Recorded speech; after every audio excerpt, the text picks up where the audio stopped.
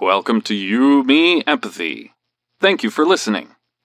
We would like to remind you that this podcast is for informational and entertainment purposes only, and is not a substitute for medical advice, diagnosis, or treatment. Known as just a silly boy with a feely heart. Please consider supporting the show. Check us out on Patreon or simply leave a review on iTunes. Here's your host and creator of the show, Known Wells. Hello, Feely Humans. Welcome to another episode of You, Me, Empathy. My name is Known Wells, and thank you so much for being here. I'm grateful for you, Feely Human. You are the light in my heart. You are the joy in my life. You are the apple of my eye. You are the... What else? I don't know. Are there other things? I don't know. You bring me joy, and I'm happy you're here. Today's episode 97. And in this episode, I chat with the copacetic system about dissociative identity disorder and nonviolent communication.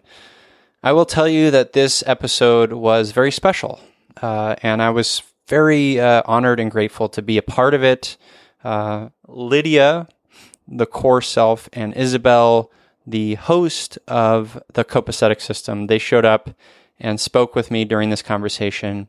The copacetic system has been diagnosed with a dissociative identity disorder, as I mentioned, and I've never experienced that before. I've never spoken to an identity who identifies as having DID. So it was a really wonderful learning experience for me. It was also just a great empathy exercise to understand and to really relate. There was a lot of relating, and it was really, I welled up a couple of times in this episode. It was really quite moving for me, and I was just so grateful, most of all, to the big heart and courageousness that exists within the copacetic system. So thank you to them. So that's what we're talking about today. Before we get to the episode, though, I did want to remind you that upcoming is episode 100 of You, Me, Empathy. Woo, woo, woo! And that's exciting. So on episode 100, I was going to do a different type of celebration, but I decided to switch it up because I didn't get many submissions. And we'll be doing an episode on Camp Heal, my experience at the eating disorder enrichment camp led by Project Heal, and I'm going to talk about my experience running the workshop and just the whole Camp Heal experience.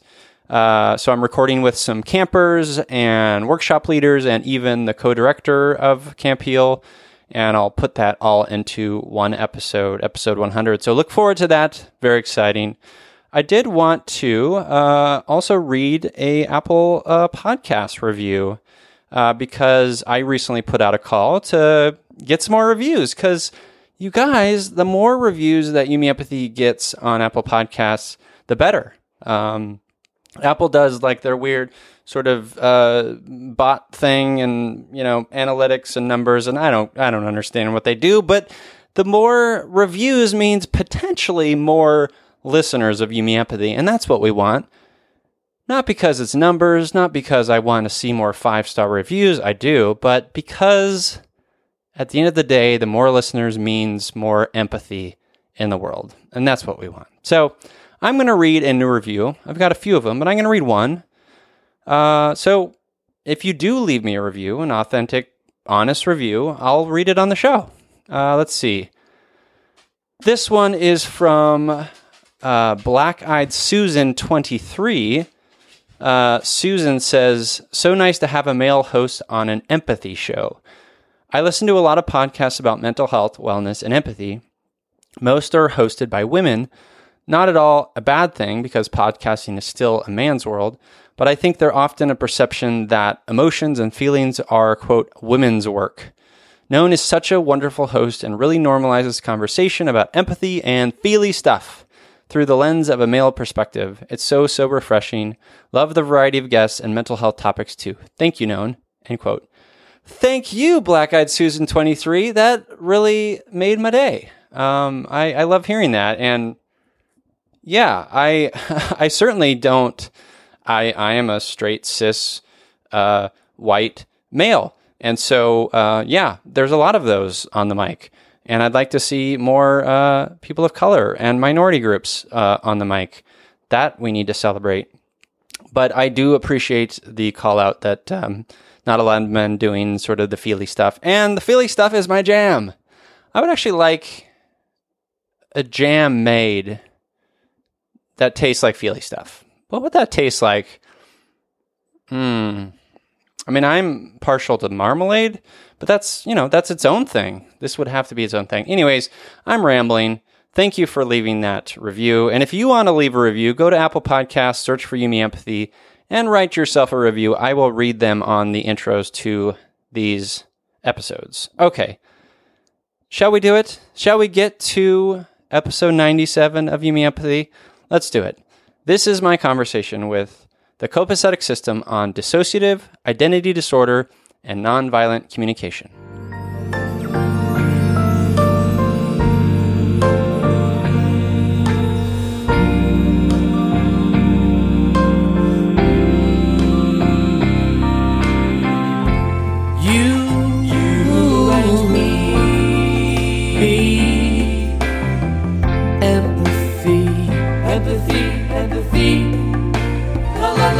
La la la la. You, me,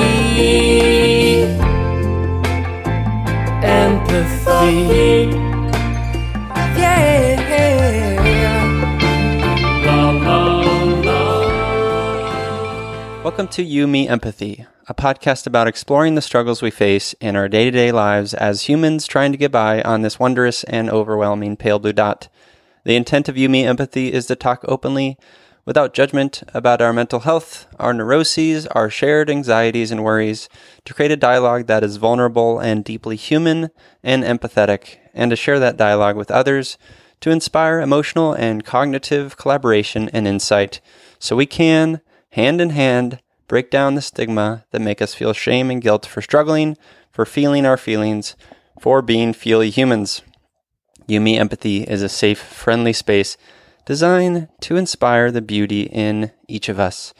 Today, I'm grateful for this opportunity to engage in heart-led curiosity to learn more about dissociative identity disorder with the copacetic system. Hello. Hi. How are you? We are great. So, thank you for that. So should I say how are you, or is there a better way to phrase that? You know, the DID community experiences a lot of different types of ways that we're addressed. You is fine for us. A lot of people prefer their own pronouns, but we just like to use the word you. We like to present our system as a replacement for the word self. So anytime you were to say trust yourself or believe in yourself, we would say trust your system and believe in your system. Gotcha. Okay, that makes sense. Thank you for that. Yeah. Well, thank you so much for being on Yumi Empathy. Thank you for having us. We are so very grateful for the opportunity to spread awareness and educate you and your listeners on dissociative identity disorder. Lovely, lovely. Well, before we get into your story, we always kind of start off the show with an emotional check-in. How has the week been? How are you doing? This week has been particularly good for us. We made some breakthroughs last week in our healing process, and we've been able to navigate our normal triggers in a much better way this week than we have previously. So it's actually been a really great week, although currently there are a lot of different smaller parts that are quite anxious about sharing our story. I hear that. And what can you sort of share a little bit of what made this week a little bit better and sort of what the breakthroughs were about? Yeah, we each of our parts represents kind of a core fear and a basic need that humans have. And some of our smaller parts, our more original parts, they have some very basic needs and very deep core fears. And we were able to comfort one of those original parts for the very first time last week. Oh, lovely. That's great. Well, thank you for sharing that. Yeah. So for me this week, I am in a place now where my partner asked how I was doing this week, and I think I'm not. I think I've been doing well, but I have also been sort of heads down on some creative projects, and I think I haven't been as engaged in my mental health. So I really had to kind of think about it, because I think my depression has been in check, despite the fact that I think that I'm not sure my medication is working as it used to, and so I'm sort of trying to figure out if it's just this sort of creative high of this new sort of creative endeavor that I'm pursuing, or me just ignoring my mental health. So that's where I'm at. That constant balance is sometimes so hard to achieve, especially if you lose sight of mindfulness. For us, that's how it is. Mm-hmm.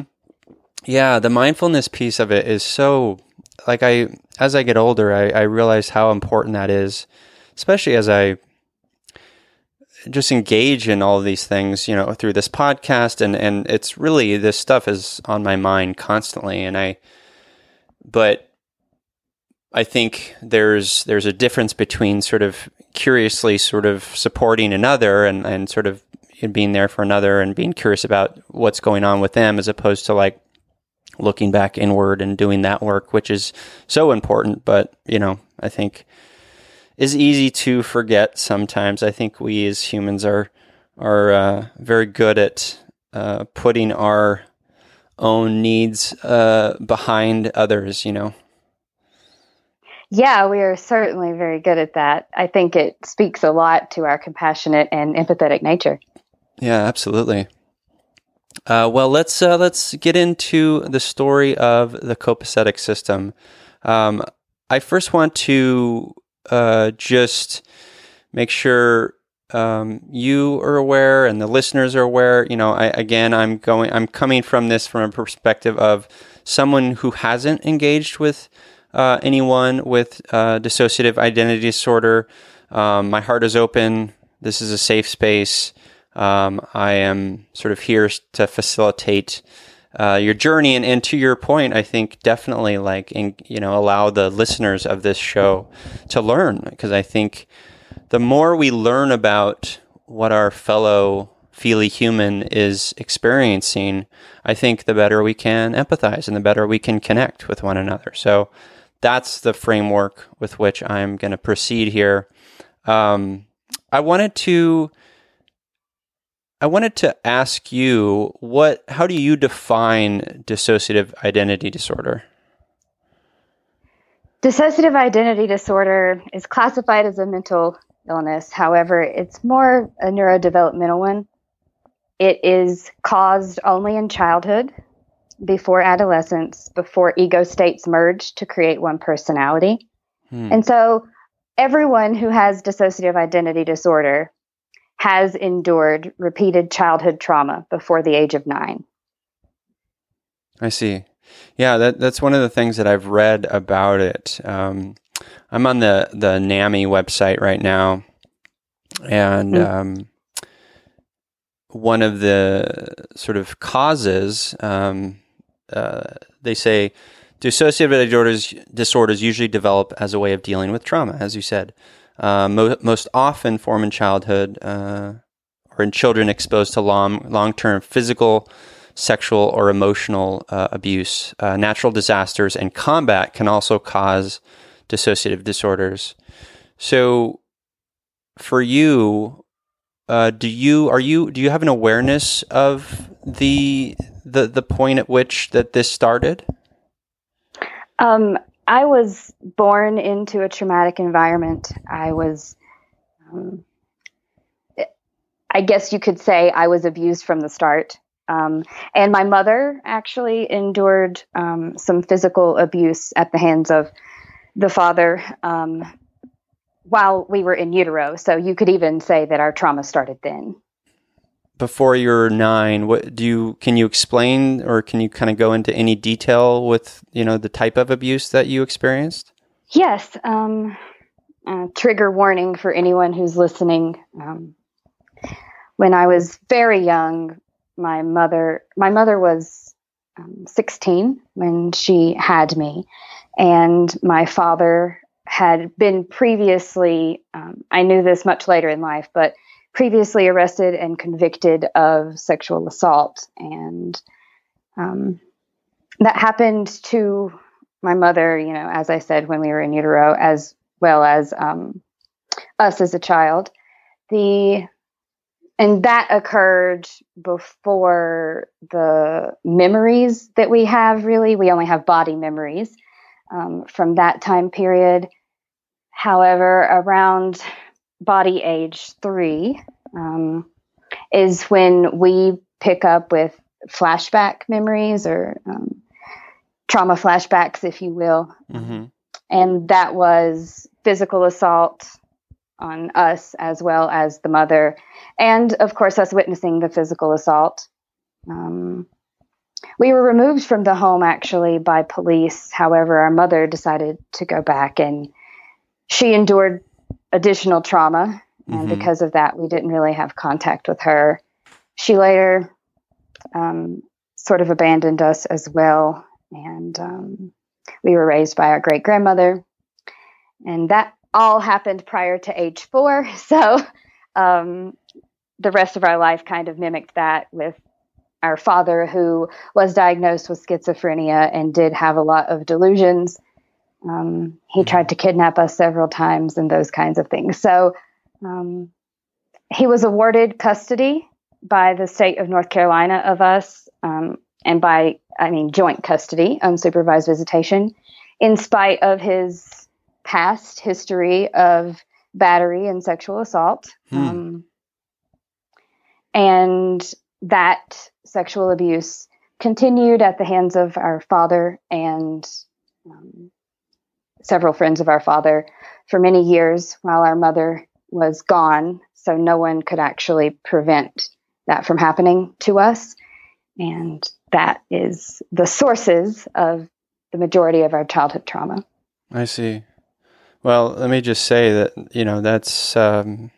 that's brutal. That's so hard, and I'm so sorry. Thank you. We've come a long way with acceptance, and we've come a long way with our recovery.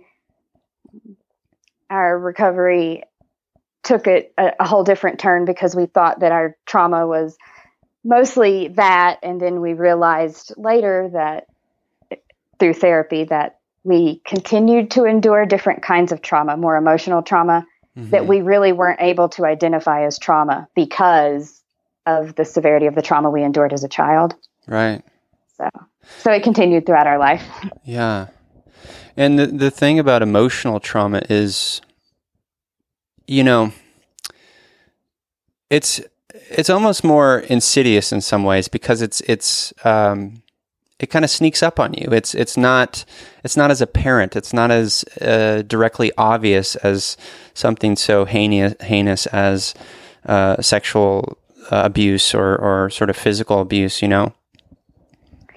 Yeah, what you're saying is something that's very true for our system. The mother eventually came back, and we endured a lot of emotional abuse from the mother and the stepfather throughout adolescence. And our most primary protector, our most in-your-face fight part, definitely is the one that took on the mother. And some would say, and that fight part is me, Lydia, that you're speaking to now. And some would say in the system that I suffered more psychological abuse than they did with the physical trauma. You're like a protector. Yeah, I would call myself the primary protector. We believe that all parts are protectors, even though there's a lot of different words people use to describe them. All parts are protectors. Gotcha. That's the purpose of the disorder. Gotcha. And at what age did you start becoming aware of, the system of identities that you have? It's easy to look back now through the lens I have and see all the signs from childhood. But the truth is, we noticed that we had another me, or at least one other part, when we moved away from our traumatic environment and went off to college. And it was during college that the time loss became unexplainable, and the dissociative amnesia, and there were just too many things happening that couldn't be explained. And that's when we first sought help, which we weren't allowed to seek help prior to that because of the environment we were growing up in. But that was the first time we sought help, and that was 13 years ago. So you were living with your mother and your stepfather up until college? Yeah, until, right before college. I did move out prior to turning 18 after a physical altercation when I was 17. So I did move out prior to that and then went off to college. Gotcha. And these moments of amnesia, can you explain to me what that is and a little bit and help me understand? Yeah, so it's very similar to regular amnesia that we all know about, but it's called dissociative amnesia. And it's what happens between parts when we switch from one identity to another. So in some systems, some parts have access to what goes on when other parts are fronting or controlling the body, as we call it. And then other parts don't have access. So, for example, me, Lydia, the fight part, I say and do a lot of mean things to scare people away. Well, I used to. I don't now. But 3 years ago, I was pretty intimidating, and there was a reason for that.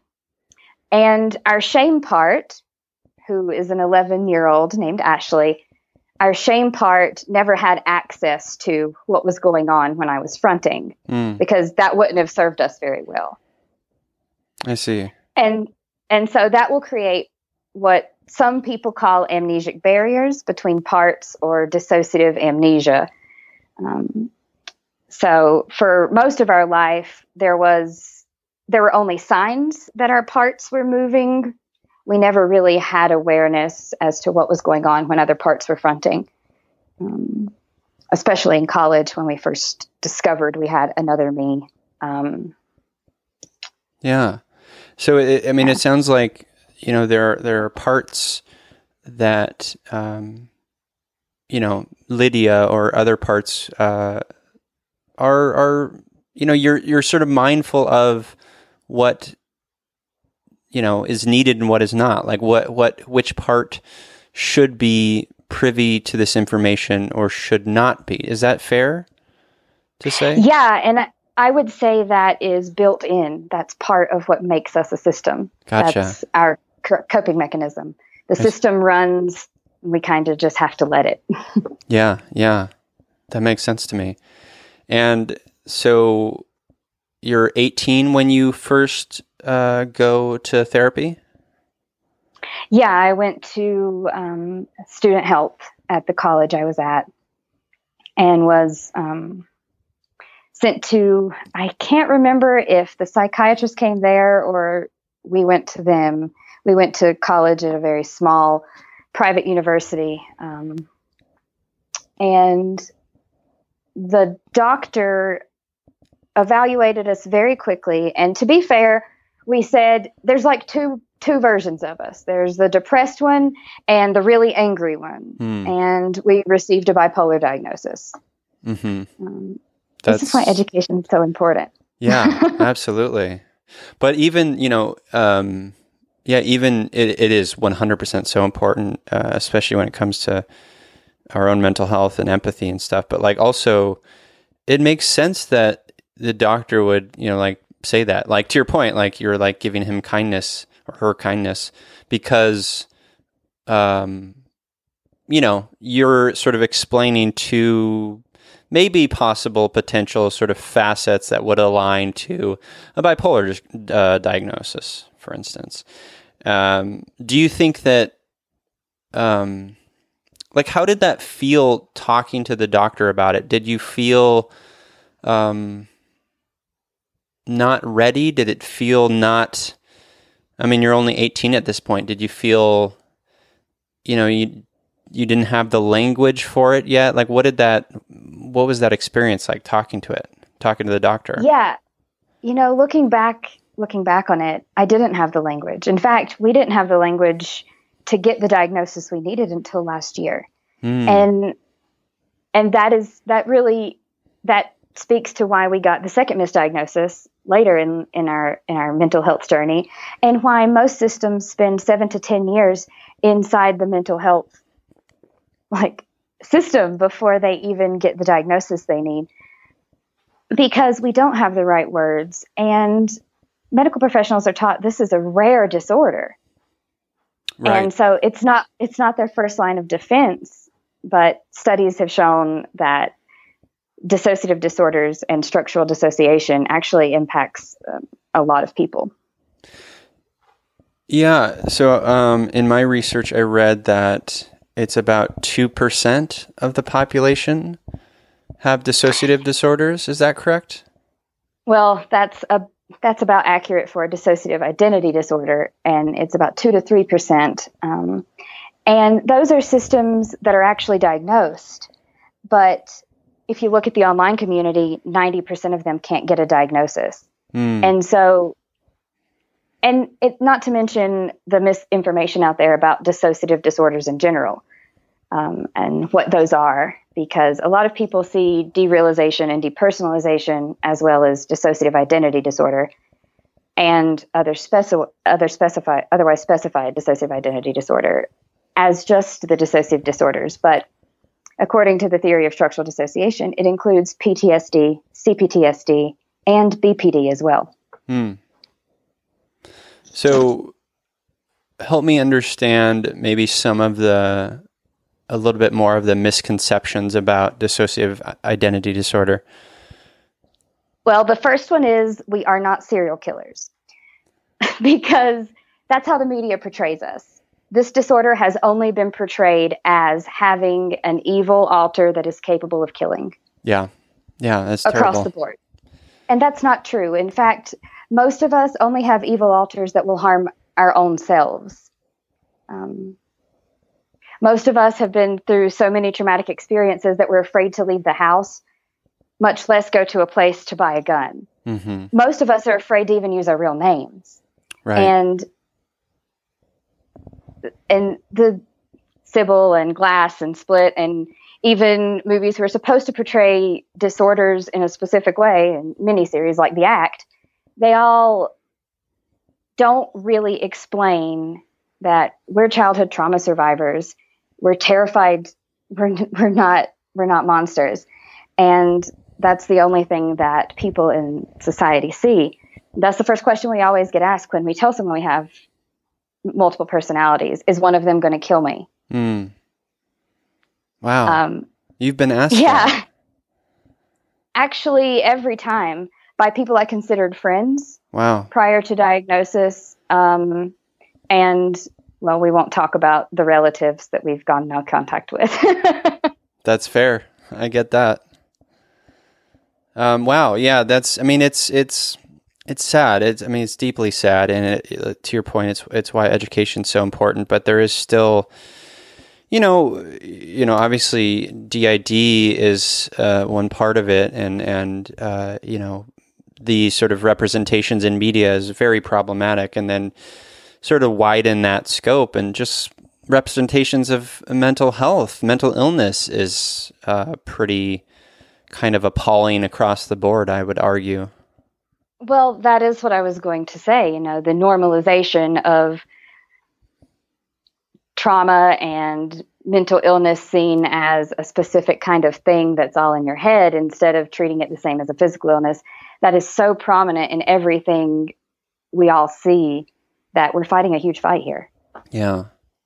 How do you, So I, just for a little context, I consider myself having gone through some trauma in my life. And, you know, I believe that trauma has certainly shaped me in a lot of ways, and it has served me in ways, and it's part of my identity now. How do you, now that, you know, you're in therapy, you have this diagnosis, like how do you now look back on your trauma? I think we always looked back on our trauma as what shaped us, but we never really recognized what that trauma did to us internally. We never gave it space. We never gave it its time that it deserved. And so we always thought that it shaped us. And through our recovery, we realized that not only did it shape us, but it shaped every identity we have. And I think that's how it works for everyone. You know, trauma shapes our identities. And for people with PTSD who have a part that keeps going on with life and a part that experienced the trauma, it's the same for them. They either deny that part that experienced the trauma and that need, or they give it space. And there's no one ever really talking about the balance of giving it space and letting it live there. You know, we're taught as a society to push all that down, right, and not be feely humans. Yeah. No, you're absolutely right. While you were saying that, I was thinking about just how I and others who maybe don't have dissociative identity disorder can better connect with you and better relate to you. And I think, you know, obviously I can't precisely put myself in your shoes, but I can, I think, understand that you are, I mean, you're a feely human, first and foremost, but you're also someone who has experienced trauma. And I think so many of us can relate to that on various levels. And then also the idea of, like for me, for instance, like I have aspects of myself that are incongruent at times. I have aspects of myself that like I do things that confuse me, or you know, I like aspects of my character. You know, other aspects may be problematic, and all of these things are things that I need to, for my own mental health, recognize and be mindful of. And I would say, like, I'm not in any way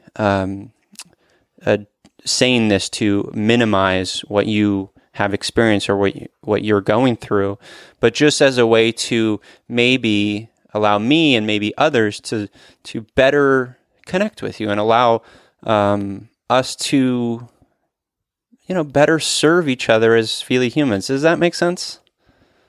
Yeah. So I have a lot to say on this topic, so stop me if I get too windy. Oh, please.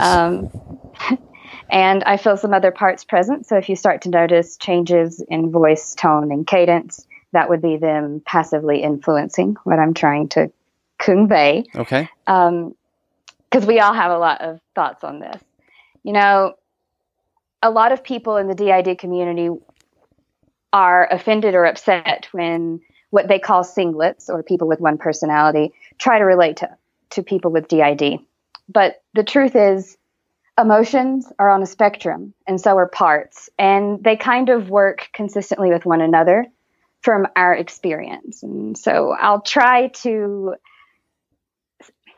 emotions, like when you say, oh, I feel sad, and then it just passes, think of that as a 0 on the parts scale. And then a 10 on that emotion would be a part of you that only feels that emotion and only reacts and responds in that emotion. And that part, say anger, has full autonomy. I don't know if you've seen the movie Inside Out. Have you? I love that movie. Okay, this movie is the best representation of DID and how it relates to normal people that is anywhere, in our personal opinion. I wrote a big piece on my blog about that movie because it touched me in a very profound way. So I'm going to try to relate it to DID because I think this is a perfect way for everyone to be able to relate to us as parts. So, when Friendship Island takes that first hit and the lights go out, Mm-hmm. and then it takes another hit and everything cracks and crumbles, and then it breaks off, that is how a part splits off in DID. I see. And those emotions that you see, disgust and anger, I mean, we can give names. Anger is me, Lydia. Disgust is our part, Emmy. Joy is our part, Isabel. It's very, very, very prominent. And it also represents, how people can understand when your emotions take over and control the body. And that's what happens to us. Only those emotions are their own person. They have their own identity and they have autonomy. I see. Yeah, that makes perfect sense to me. And I appreciate the analogy because that's a movie I very much cherish, and just how it impacted my own sort of look at emotions, right? And it's really helpful. So thank you for sharing that. You're welcome. Can you talk to me a little bit about? I did some reading, and I really loved the stuff that you're putting out, and I think it's really important. And I did some reading on your blog about you, or maybe it was on your Instagram account, talking about blended identities. Can you explain what that means? Yeah, so blended is a term that we use to describe when an emotional or trauma-related part blends into whoever is fronting in the body. Usually when the part blends, we over-identify with the feeling. So if you've ever over-identified with your emotion and sunk into that rumination, you can kind of probably relate to what I mean. The emotion takes over and you're not really sure what you're doing and you feel disoriented, and that would be an emotion blending in. For us, it's a part blending in, and often we become dissociated or not sure what to do and frozen, if you will, because of the influence of the part. And so blending for us is the most scary state of consciousness that we experience. We have several different consciousness that we experience, but blended is the most scary because we're not really sure who is here and why they are here. I see. That makes sense. Thank you for sharing that. The other sort of aspect of DID that you've recently been sort of exploring is the communication piece. Like, can you explain to me how that works and how you kind of listen to each other and communicate with each other? Yeah. So first I'd like to address how we used to communicate, because that's probably the most important part. Sure. And I'm sure people can relate to this if you think about hearing about your inner critic and your inner child and your internal dialogue and, those thoughts that people have. We have them the same, only they're parts, and they sound different, and they might be a different voice, or they might be a different gender or race. They might be based on a fictional character. And that inner dialogue between our parts is the communication we talk about. And healing for us started with learning to change our internal communication. So I'll just give you an example. Think about high school and the cliques that everybody has. We had a part that was on the math team that was kind of nerdy. And then we had the popular part. And then we had the goth kid. And we have all of those kids and what they think about each other in our head all the time. And that's how they communicate to each other, just like kids did in adolescence to someone who didn't fit in with their group of friends. And we had to learn how to basically, and I use this analogy a lot because these are my Lydia's parts. I had a self-proclaimed hood rat. That's what she called herself part. and a part that was modeled from Laura Ingalls on Little House on the Prairie. Sure. And we had to figure out a way to make them get along. Yeah. Wow. Yeah, I can, it's such a good, I love the analogy of the cliques, because it's such, high school was the worst for me, but, it's just like, it's such a emotionally fraught, just kids being the worst to each other, very judgmental. So I can imagine having that, having those parts sort of deal on those levels that's got to be hard. Yeah, we were so fortunate that our therapist worked with us and taught us a specific communication technique that we were able to use internally to be able to accomplish that. Of course, that wasn't an easy task because when your brain is as fragmented as ours, reading comprehension and awareness is very different than it is for an average person. But we were able to use nonviolent communication to be able to get all of our parts to work together. And it took us about a year, but now we're to a place where our internal dialogue doesn't trigger ourselves anymore. Because before, the way our part talked to another part was almost re-traumatizing. Yeah. Yeah, but it's that not makes like sense. That yeah. How was that experience with your therapist learning those, communication techniques? At first, Lydia, was resistant because I don't like anyone telling me that I'm violent with my communication, even though I know I am. And so I was very resistant, and there were other parts that were resistant for their own different reasons, of course. And our going on with normal life part was really needed to be able to read and comprehend and utilize it. And we were all, us emotional parts, were so emotional about learning, we were kind of blocking our going on with normal life part from being able to, go on with life. And the therapist kind of worked with us to spark enough curiosity to get the part of our brain that has our going on with normal life part in it back online. And then once that happened, we were able to consistently use this communication tactic.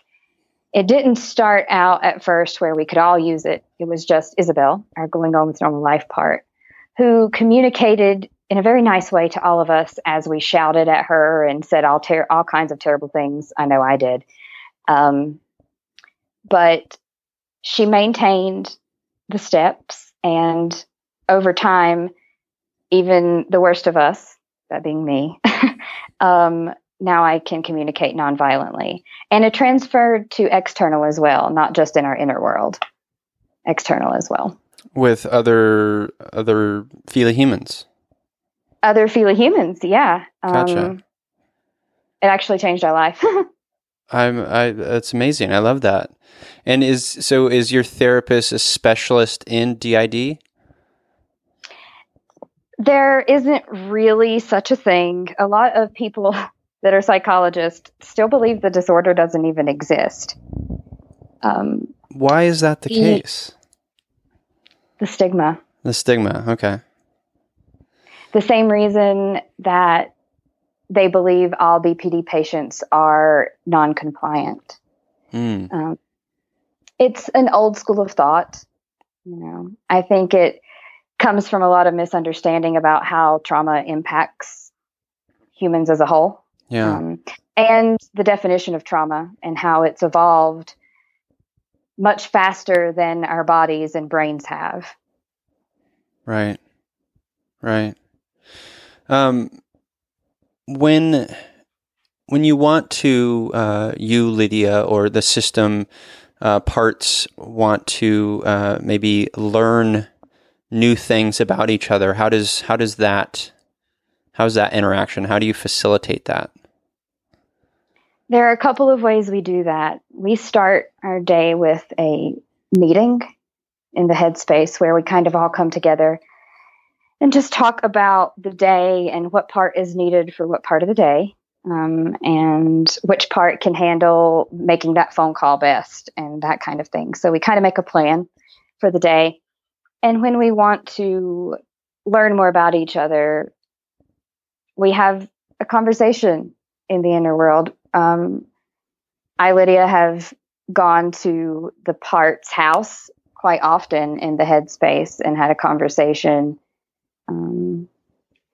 And some people call that visualization, but for us, it's more about dissociating. Like, we will willfully dissociate to achieve that goal.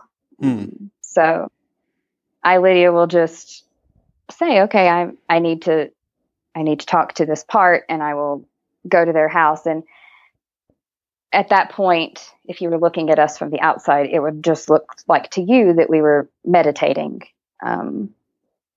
But our inner world operates on its own. And that's part of the coping mechanism that DID is. You know, we, as children, we sort of escaped to our inner worlds to get away from where we actually were. Did you learn this technique from the therapist, or just kind of through your own sort of research and education? It's kind of been how we lived our life. And we didn't know it was dissociation. We didn't know we were talking to parts. For a long time, we thought we were just getting a consensus. We thought our whole life we've had, needed to get a consensus of what our ideas and feelings were. There was never just one or two. And we saw that as a very normal thing. And then as time went on, I'm sorry, someone is approaching here. I believe it's Isabel.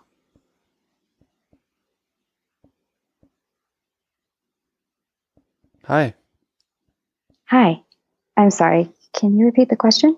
Sure. I was just wondering about the technique of sort of going inward and establishing relationships between your identities. Like, where did you learn that technique? Oh, thank you for repeating the question. Now I remember what we were talking about. I, Isabel, have been the host of the system for time is a little bit weird, but since we were 3, so it's been about 28 years. And I've experienced going into the inner world the most. That's kind of what dissociation is for us. We kind of just retreat. It looks like we're zoning out, but we retreat. And I've been retreating into the inner world to play with what I thought was imaginary friends since childhood.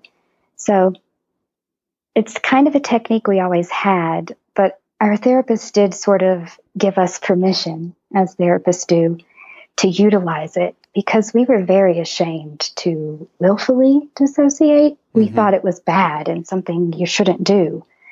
But our therapist informed us differently. No, that's a natural coping mechanism for you. Allow it.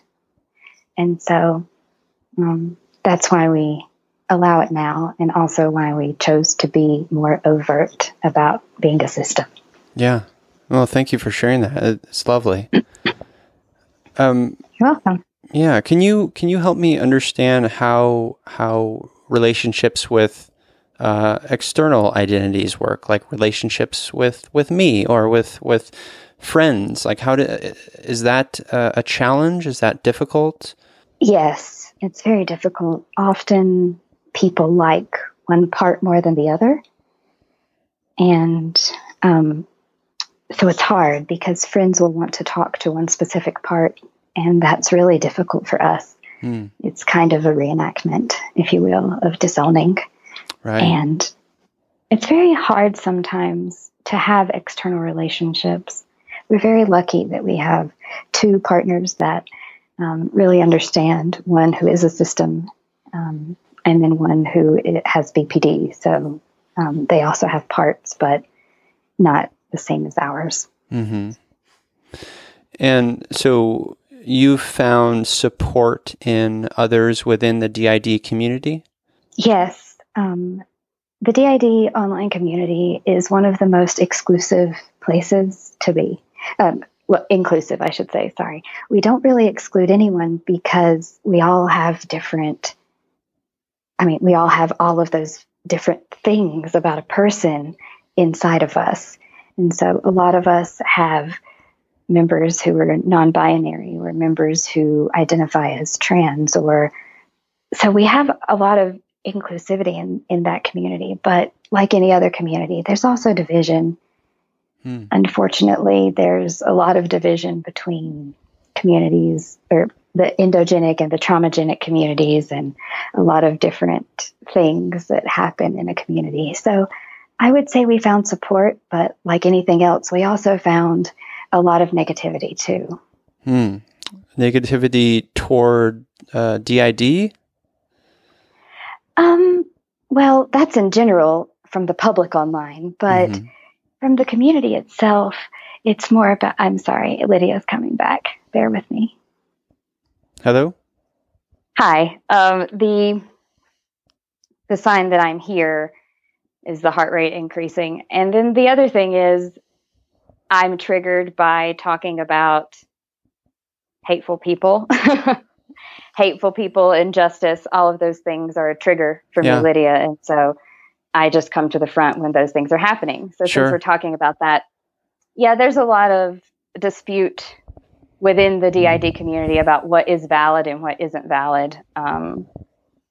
Just like in all other communities, I feel like there's always division, and we're all just, feely humans, as you say. But there can be a lot of division. I think most of it comes from people not understanding that systems may not be aware of their trauma or may believe that they didn't have any trauma.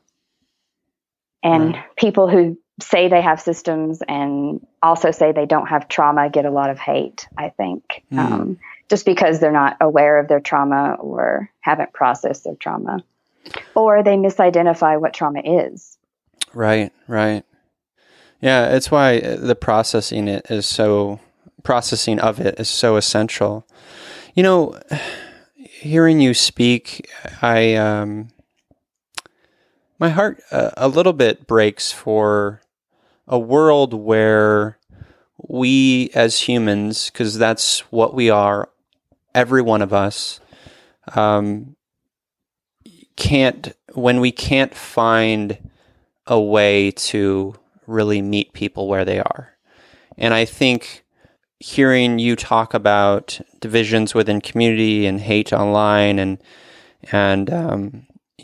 even challenges with establishing relationships, friendships, romantic relationships, otherwise, when you talk about how maybe challenging those are because there is an individual who has a difficult time sort of meeting each part and giving each part the grace that they deserve, like that. I think that's probably hard for people, but I think that's what is required of all human relationships. Well, and that is something that we love to spread, that people with DID are just trying to heal an entire family inside themselves.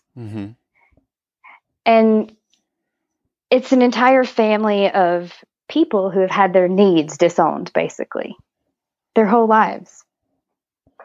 And the only way to really do that, both internally and externally, is to find compassion for the experience of every other person. Yeah. No, absolutely. I mean, I think, it's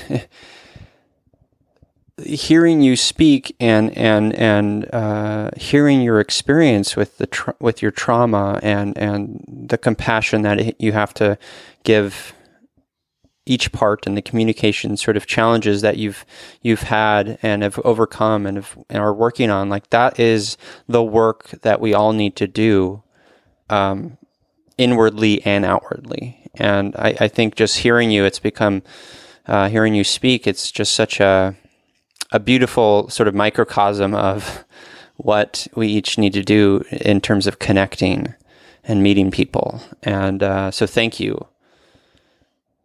You're welcome.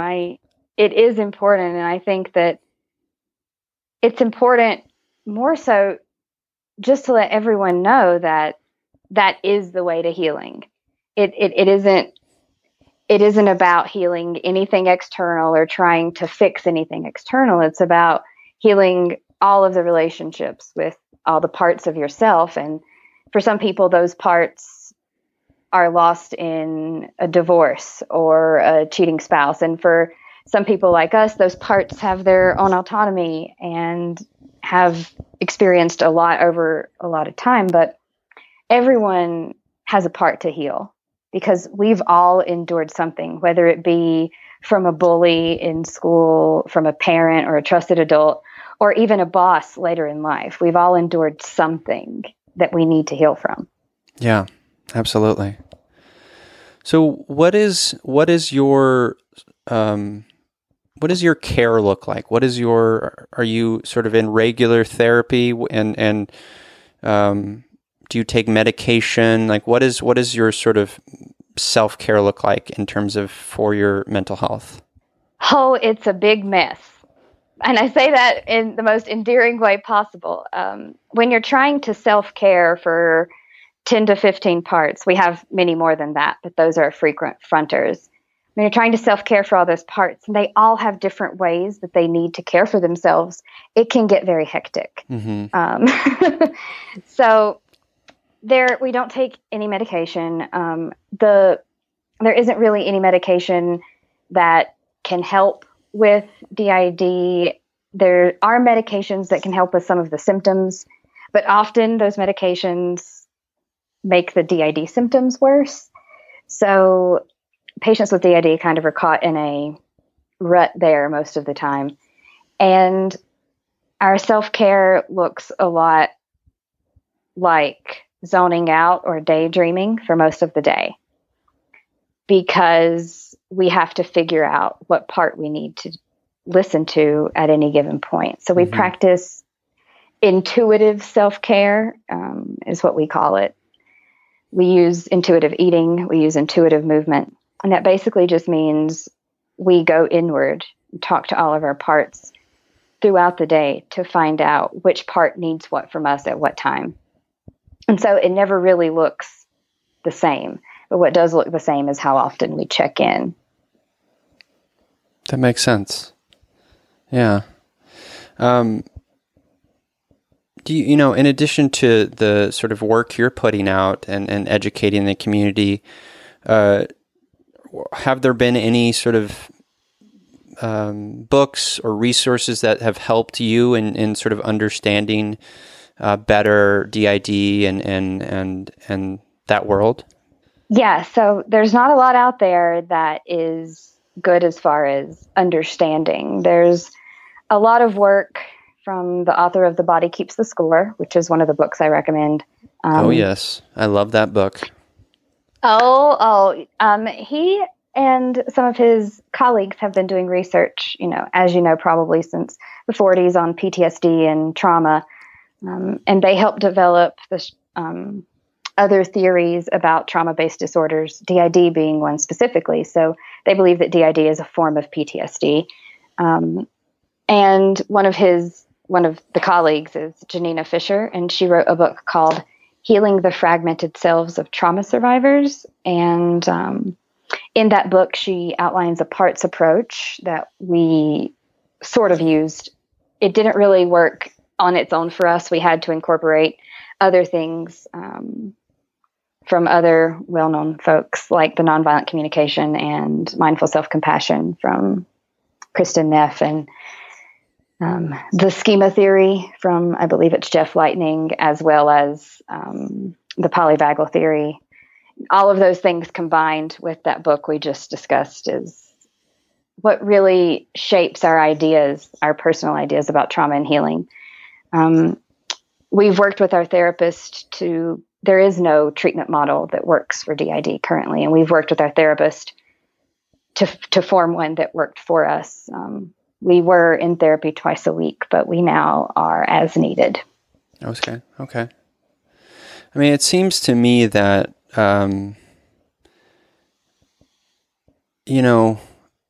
for someone with DID, the self-care and the just the education component of it is such a huge part of it. Like, I think because there's so much, as you said, there's so many varying needs within you and the parts, and they're all valid and important part of the system. And I think,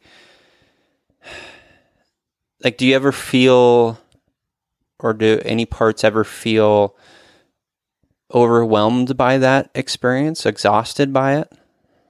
All of us, all the time. Yeah. And I'm glad you said exhausted, because a lot of DID patients also suffer with chronic fatigue syndrome. And it's because of the switching and the effort that it takes to get through a day. And you mentioned education, and I'd like to retro back to that, because you're right. The burden for how to heal is really placed on the patient with DID themselves. And most of the time, quite frankly, we don't know where we are or how we got there. Mm-hmm. And that's so disheartening.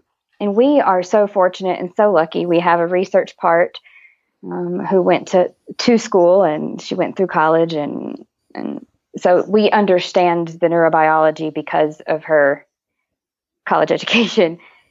And so that's why we've chosen to take the time to actually educate folks, not only about this disorder, but the trauma impacts and how the brain works and exactly why parts are the way they are. And we're putting that information out on our Instagram as well as our website. But you're right. The education is not out there.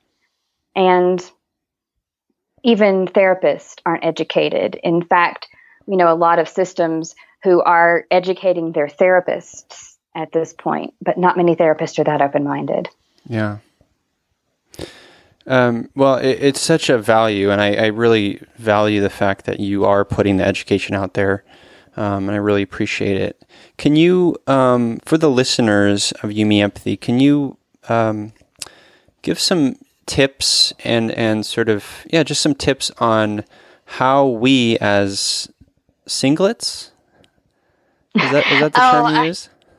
As Feely humans, they use the term singlets in the community, but I don't like that kind of division. Okay.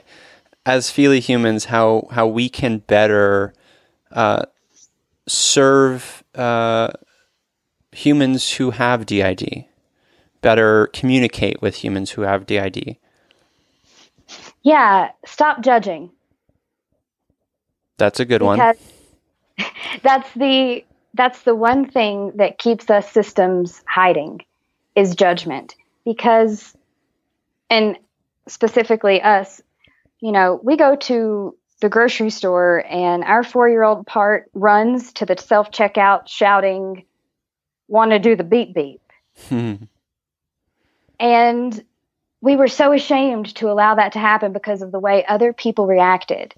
And I think it's important for people to know that you don't know what's going on with anyone. And your judgment serves no one, not even you.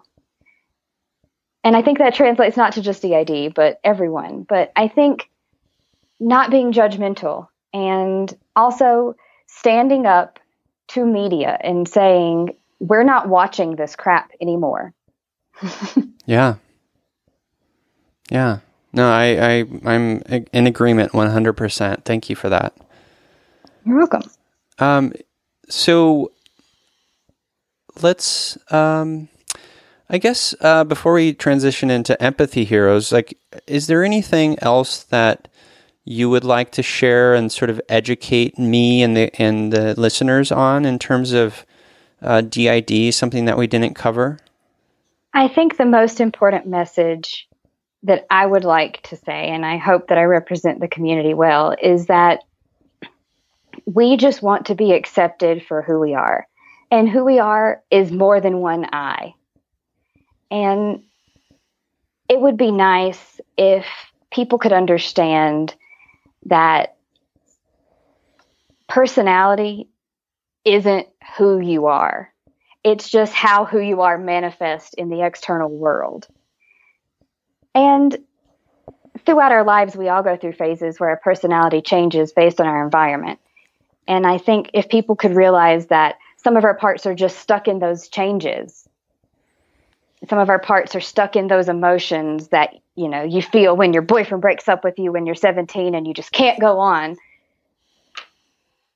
Our part that handles those emotions is triggered by a response in our brains, the threat defense system that we can't control, just like everyone else's responses are triggered by their threat defense system. Yeah. And our threat defense system, the way that we defend, fight, flight, freeze, if you think of those as in one part that always fights, one part that always flights, and one part that always freezes, then it might be easier to get to know a person with DID. Because truthfully, we can be best friends with anyone because we have a part that kind of relates to anyone. Yeah, no, thank you for that. And I just want to say that, you know, I accept you and I accept all of you. And I think, you know, the listeners of You Me Empathy are some of the most compassionate, empathetic people that I've interacted with. And I'm just grateful that there are pockets of community, there are pockets of people out there who do accept each other and will accept, you know, you and your system. And, you know, I hope that grows. I hope that those people, those pockets of acceptance and love and kindness, you know, continues to grow and we create bigger pockets. I think that is how light works. It eventually shuts out the darkness, huh? Mm-hmm. Yeah, absolutely. Well, let's transition into Empathy Heroes. This is the part of the show where my guests and I share someone in their lives.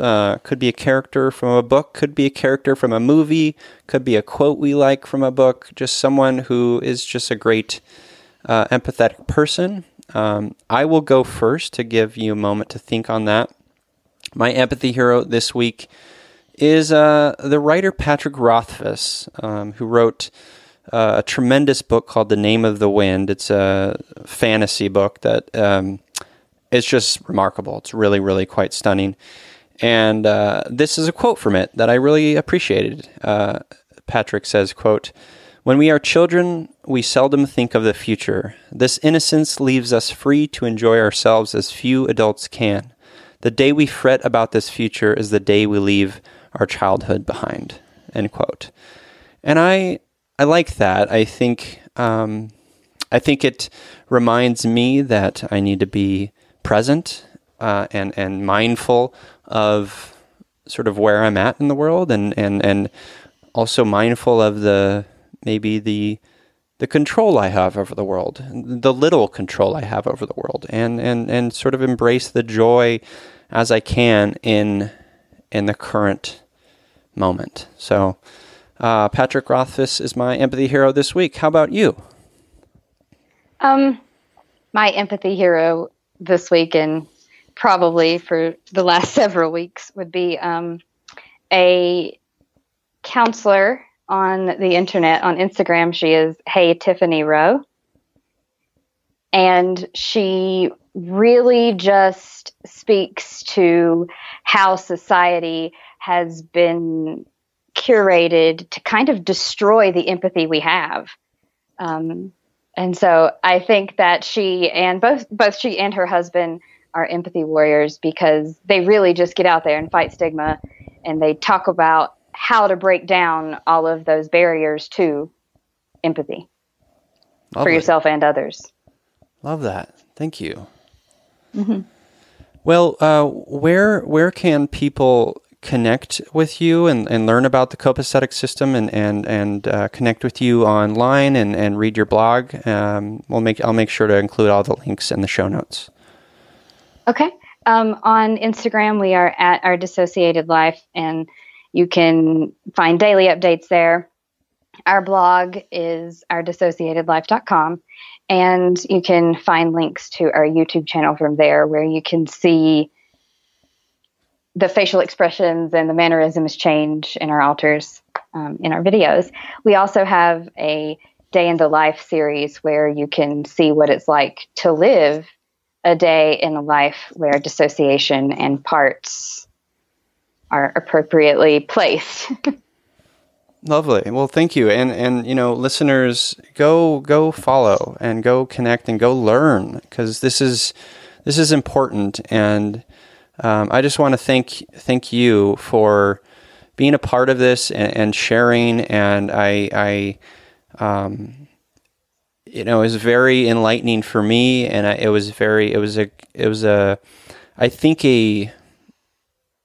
feeling very empathetic. I'm feeling very, my heart is full, from this conversation. And I just want to thank you for that. Well, thank you so much for the opportunity. It's very nice to speak to someone who comes into a conversation with an open heart. We don't get that very often, and we're very grateful. Well, you're very welcome, and I hope for all of us, for you and for all of us, that we find it in each of us to be more open with our hearts, because I know that we each have that in us. We have that capacity. So thank you again for being a part of Yumi Empathy. Thank you.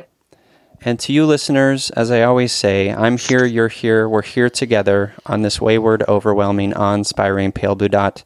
We have each other. It's Yumi Empathy.